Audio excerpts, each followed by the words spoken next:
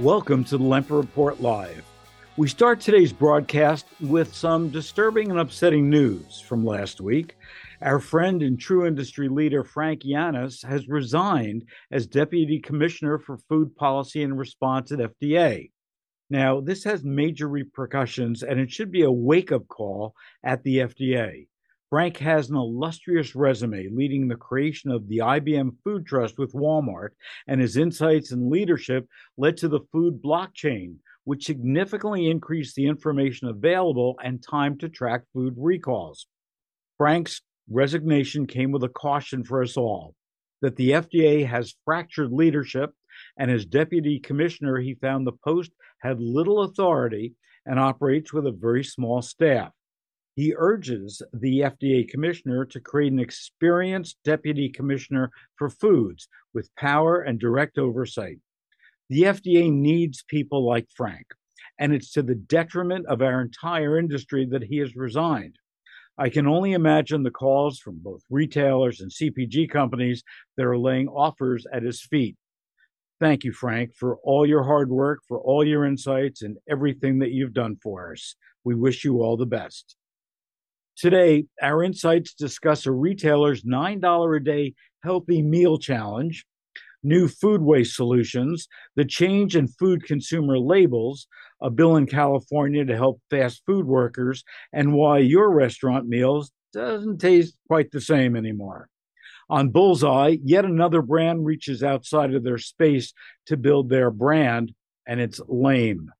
Be sure to check out Food News Today on supermarketguru.com for the most up-to-the-minute news feed courtesy of our partnership with Zyzen.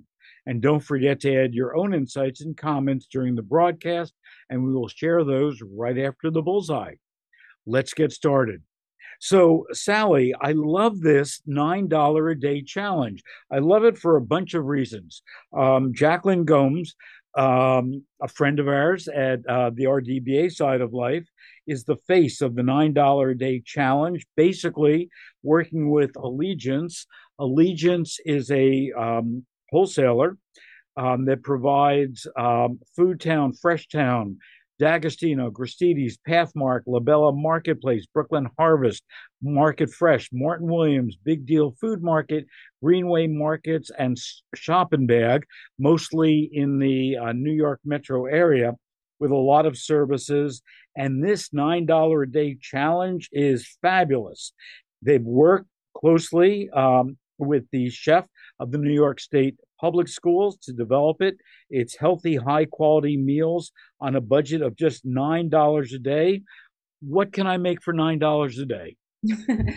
Well, Phil, you are right. Jacqueline Gomes is fantastic. I want to give her a big shout out. I watch these videos and she's got a great personality.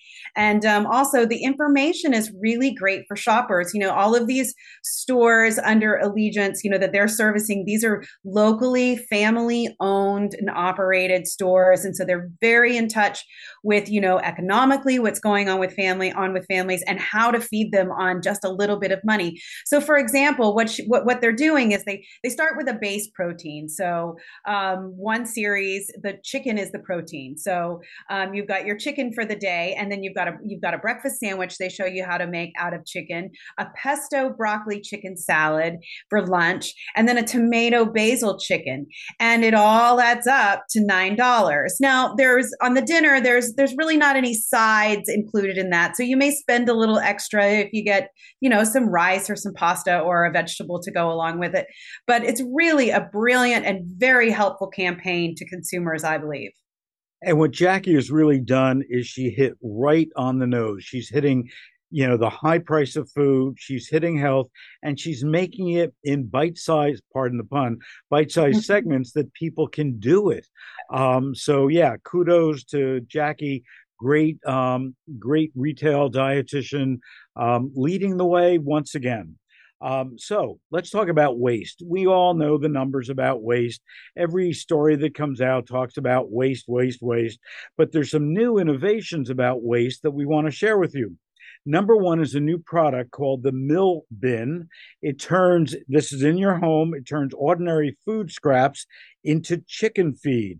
It's an electric kitchen waste bin. It shrinks and de-stinks the typical kitchen food scraps over a course of several hours, turning them into usable food grounds. They're then returned back to mill. They send you a box, you can return them back, and it's processed into chicken feed and sent to different farms. What do you think about this idea? Well, Phil, with more and more people wanting to get on board with helping to preserve the environment and to do their part, I think it's a great idea. What I'm curious about, what you think, is about the price point of this. If how consumers are going to react to this, because what you've got to do is, if you sign up for a year, it's $33 a month, so $369 you would pay upfront. That gets you the machine that you put in your house. You operate it through an app on your phone. And then it also gets you the prepaid shipping containers to send back to mill your compost. If you don't go on a yearly plan and you want to go month to month, it's a little bit more expensive. I think it's $45 a month for that. So what I'm wondering is, do shoppers have that in their budget right now? They're being crunched at the grocery store. And so can we expect them to fork out another $33 a month and the time to box up compost and send it back? Yeah, and there's a couple things. Number one is, yes, I agree with you. The 33 bucks a month is a red flag for me for a lot of consumers. And again, keep in mind that a product like this is really designed for those people who aren't composting now. So it's not the diehards. These are the people who care about the environment, don't know what to do. So you're not having a very committed audience, number one. Number two, the first thing that I heard when I heard about 33 bucks, they're also selling it back to farms. So they're making money from you and I, and they're making money from the farm that's selling it to it. I think it's an interesting idea. We'll see if it works. What I'd really like to see is, I'd like to see them, work with the government and give people some kind of tax credit for doing this. Mm-hmm. Let it come off of our income taxes, where that $396 a year is really given back to us, so we can feel good about it, and it's not coming out of our pocket. At the same time, we also see a new study that just came out from Ohio State University. And what they're doing when it comes to waste is estimating the best large scale uses for food processing waste. What they're doing is analyzing the contents of the waste, then proposing production opportunities that range from sustainable fuels, biogas and electricity, to useful chemicals and organic fertilizer. So what they're doing is really determining the value of the waste, and then helping people figure out how to make money off it. One example from Ohio State, is that they turn eggshells and tomato peels that are sourced from Ohio food producers into fillers that go into rubber products, partially replacing the petroleum-based carbon black in tires. I think it's a really cool idea. I think it's probably just in the beginning stages of it. And again, I just wonder how this can really reach commercial levels. Yes, and it is a great start, I believe. Knowing what the uses of and what the value can be in certain types of waste, and also maybe it's a start to encouraging food manufacturers, retailers, to get involved in a way where they are not spending their resources and their money to help the planet, but they're actually getting something out of it themselves. So the National Resources Defense Council, their Food Matter initiatives, is expanding. What's that all about?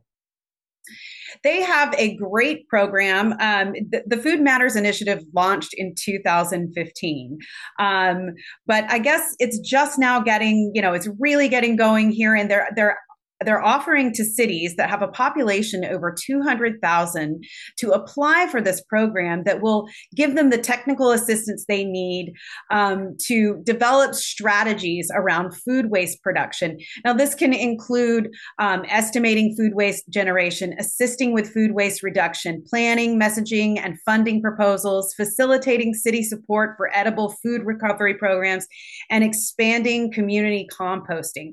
So this is happening in Cincinnati. I've read it's happening in Phoenix, two great cities that I'm not surprised are getting involved in something like this. We all need to try and get our mayors to get on board. Absolutely, and good for NDRC. They're always doing fabulous programs. Um, our food world is about to get more confusing. We come up with all these new diets, we come up with all these labels of consumers, we try to segment people, and now there's some new phrases coming out. Climivore, reducitarian, we've heard before, but it looks like all these new terms are really focused on Gen Z, millennials, and frankly, the environment. Basically, a report from the consulting firm Kearney came out and saying by 2030, our food routine choices will be climate directed. They're much less concerned about taste, but it's all about climate. What do you think about that? And what do you think, is the industry going to really embrace this? Well, I think that, some companies, Phil, we're seeing are embracing this. There are restaurant chains like Just Salad, Chipotle, and Panera Bread that are using carbon labels now on their food. Some that are adding climatarian as a filter on their apps if you want to filter out items in that way. And so it does seem that some of these terms are taking off. Now, they can get a little confusing because there's so many that you don't know which one means what. But I think the premise is basic for all of them, that they all are about not focusing on the ingredients, but focusing on if those foods support a healthier planet. So, it's not about not eating meat, but maybe you're eating pasture raised meat. That's kind of how it works. What I'm curious to see is if there's a lot of companies that end up doing some greenwashing and kind of taking advantage of the situation and misleading consumers to believe that their products are actually fulfilling these claims. Absolutely, and that's always an issue that we've got. The New York Times talks about one in particular that's trending, Regenivore, which is the latest and hottest eating label, according to the Times. And what it means is a new generation wants food from companies that are actively healing the planet through carbon reducing agriculture, more rigorous animal welfare policies, and equitable treatment of the people who grow and process foods. So clearly, we're going to start to see more labels than ever before. The other thing that I want to talk about is California has put a new fast food law on the 2024 ballot. What they're trying to do is set minimum wages. The current minimum wage here in California is $15.50 an hour. And what they're looking to do for those chains, mostly fast food chains, coffee chains, people like McDonald's and Starbucks that have 100 or more outlets nationwide, not just statewide, they're looking to raise employee wages to as much as $22 an hour. Huge increase, great for the workers. I'm not sure what the impact is going to be for us when it comes to cost. Does that mean that our Starbucks coffee is going to go up, a buck a cup? Well, I hope not. But I know, as someone who has lived in Los Angeles in California, it is very hard to keep up with the cost of living at 15.55 an hour. And so, it does, with the way that inflation is going, we do want to see our employees, are their wages coming, matching inflation so that they can afford to feed their families and take care of themselves. in addition to that, though, the restaurant industry, has also experienced their own inflation. There's been inflation in the cost of labor and the cost of goods, and so it is a tricky situation. I'm very curious to see how this plays out, and I'm really rooting for these workers and hoping that they get the raise. Yeah, me too. Absolutely. And again, what we're seeing and has been reported is huge corporate profits, increased prices, fights over label. And as we talked about the end of the year, one of the trends certainly that we see is that, 2023 is going to be the year of labor. We're seeing whether it's Trader Joe's, whether it's Starbucks, other places around the country trying to unionize to get those, benefits up, to get those wages up. And I think that we're just seeing the start of what's going to be a year-long effort to have more equitable wages, which I think is great. Talking about restaurants, 1/3 of restaurants report serving lower quality ingredients because of inflation. This is a report from Toast Restaurant Industry Outlook survey. And both full service and quick service restaurants are using cheaper quality ingredients. And what that means is lower quality. A lot of these places have cut down their inventories. 34% of them say that. They've reduced their menu. 31% have done that. And 36% of restaurants have had to raise prices. So when you go into a restaurant these days, does the food taste the same? It's interesting that you asked me that, Phil, because my husband and I talk about this a lot when we eat at a fast casual restaurant or a fast food restaurant, that it doesn't seem to taste as good as when we were younger. I don't know if that's our taste buds changing or the ingredients changing, but what I am curious is to what sort of skills they're bringing in, what sort of chefs and their culinary skills they're bringing in to actually know which ingredients. Okay, you can cut down on that ingredient, and it's not going to sacrifice the flavor or the way that somebody enjoys this meal, but keep this ingredient. It's worth it to spend money on this ingredient. That is something I would like to see and understand a little more myself on how they approach that. Yeah, I haven't noticed the quality going down. What I have noticed is obviously prices going up in restaurants and also portion size getting smaller. And when you used to have, a piece of fish and it would be this big, now it's this big. It used to have this many vegetables next to it. Now it has this many vegetables next to it. And I find myself at times leaving a restaurant hungry and looking at the bill and saying, whoa, I paid that much and I'm still hungry and I'm going to go home and have a peanut butter sandwich. Just doesn't make a lot of sense. So thanks, Sally. I'm proud to announce a new segment for 2023 right here on the Lemper Report Live in partnership with Deloitte, who's embarking on an intriguing grocery effort, the Omniscient Grocer. To kick off the series, John Kennedy, executive in residence at Deloitte, will join me. John, can you give us an overview of what we can expect in this important series over the next year? Thanks, Phil, and we're excited to be partnering with you. In the last decade, so much of our world has become connected and instrumented. But the next one promises to hold even more change as these systems become more intelligent and the experiences they create become more human-like. These smart systems will play a greater role in the way that we work and live, but as well for the way businesses operate and for the way that they serve their customers. At Deloitte, we call this new era the age of with, when these smart systems will work alongside us every day. We're looking forward to exploring what this means for the grocery industry as we come through future episodes. So, John, I can hear the grocers in my ear asking me to ask you, what does this mean specifically for the grocers who are watching this?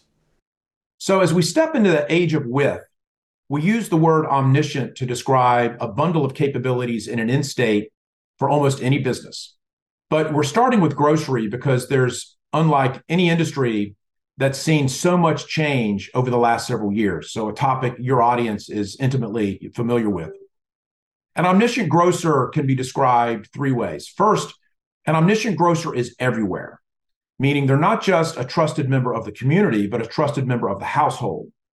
Not just omni-channel, but omnipresent. An omniscient grocer is aware in the sense that they not only understand what their customers purchased, but the underlying decisions and factors that explains why they made the purchasing decisions they did. And lastly, an omniscient grocer cares in the sense that they have the trust and permission to create new kinds of services that support future revenue growth. So we're looking forward to discussing this in more detail as we come through future episodes with you. So, John, I'm going to ask you to put on your Netflix hat. Give me a preview. What are some of the upcoming episodes going to be? So in future episodes, we'll go deeper into the omniscient grocer vision, but as well discuss the future of the grocery industry. We'll be joined by other members of the Deloitte team and other members and leaders from the grocery industry, where we'll talk about the journey to get there and some specific use cases that allow grocers to get off to a fast start. So we have an interesting series lined up, and we hope everyone will join us in the upcoming months. Thanks, John. Looking forward to learning a lot more. On today's Bullseye, just what is with these companies? It seems like almost every week there's another iconic brand that isn't focused on their brand's taste or ingredients or nutritionals or reducing prices for shoppers, but rather they're focused on moving away from the food itself and trying gimmicks to get brand PR here on social media and everywhere they can. I don't know how much they're spending on this campaign, but I would just love it if they took that money and lowered their prices, as consumers are constantly reaching out to us, asking when food prices are going to come down or at least stabilize. Probably not in our lifetime. The latest culprit, General Mills. Last Friday, General Mills started selling their mini breakfast bundle for $45. What's a mini breakfast bundle, you ask? Well, it's not breakfast food. It's mini toy kitchen accessories, something you might see in a 5-year-old's dollhouse. There's a Cinnamon Toast Crunch mini fridge, a tabletop fridge that's perfect for storing all your mini breakfast essentials from cereal to your favorite choice of milk, then a Trix mini utensil set. This Trix-inspired cooking set features the tools you need to make mini Trix pancakes and waffles. And who could forget the Reese's Puffs mini muffin mold, which is a silicone mini mold, which makes it easy to bake their mini cereals into muffins. The cereal companies, all of them, not General Mills, are committing food crimes. They're reducing the contents of their packages, renaming package banners from giant to family size, and other nonsensical marketing gibberish, and in some cases, actually making the box larger in height as they reduce the net weight. What? What do we have to do to get these brand managers and marketing folks to focus instead of looking for the high-profile, cute gimmick that gets on Facebook or TikTok? Really? I would expect a lot better from the likes of General Mills. Sally, let's head to our Q&A. John Pandal, our top fan on Facebook, Hey, John. he has a lot to say today. And just for everyone else out there, just so you know, we welcome your comments, and you don't have to comment when we're live. At any point, we are reading your comments throughout the week. So let's start with John saying, the Society for the Prevention of Proliferation of Food Attributes. The time has come for a responsible adult to play whack-a-mole with this madness. And then next on our food waste story, more ways to deal with the waste. The cost and carbon footprint of shipping compost by delivery service, does that really make sense? There is no free delivery, so this is subsidy, a good use of resources. Waste from a food processing plant, that might make sense. You know, and John, you're bringing up a really good point, that when you look holistically at the idea of grinding food scraps into animal feed at home, and then the cost of shipping it, the carbon footprint of shipping it, everything else probably negates any benefits that are there. So excellent point, something that I hadn't thought about. And then John also says, completely agree on Frank Giannis. Pharmaceuticals and medical devices drive FDA, and they need much more bench strength on the food side. Absolutely. Well, as always, John, thanks for joining us. Thanks for your insights and comments. And one of these days, we got to get you on. Join us for some insights. We'll do the three of us. Yes. So thanks for joining us. The Lemper Report is all about inspiring ideas, making our industry think, and challenging each other. Let's think about being the shopper and how we can bring our supermarkets and restaurants closer to meet their needs. I hope you'll come back to join us on next week's installment of the Lemper Report Live, when we focus on the biggest and the best insights and the things that really matter. Be sure to visit supermarketguru.com for the latest marketing analysis, issues, and trends. And don't forget to join us right back here next Monday at 2:30 p.m. Eastern for more.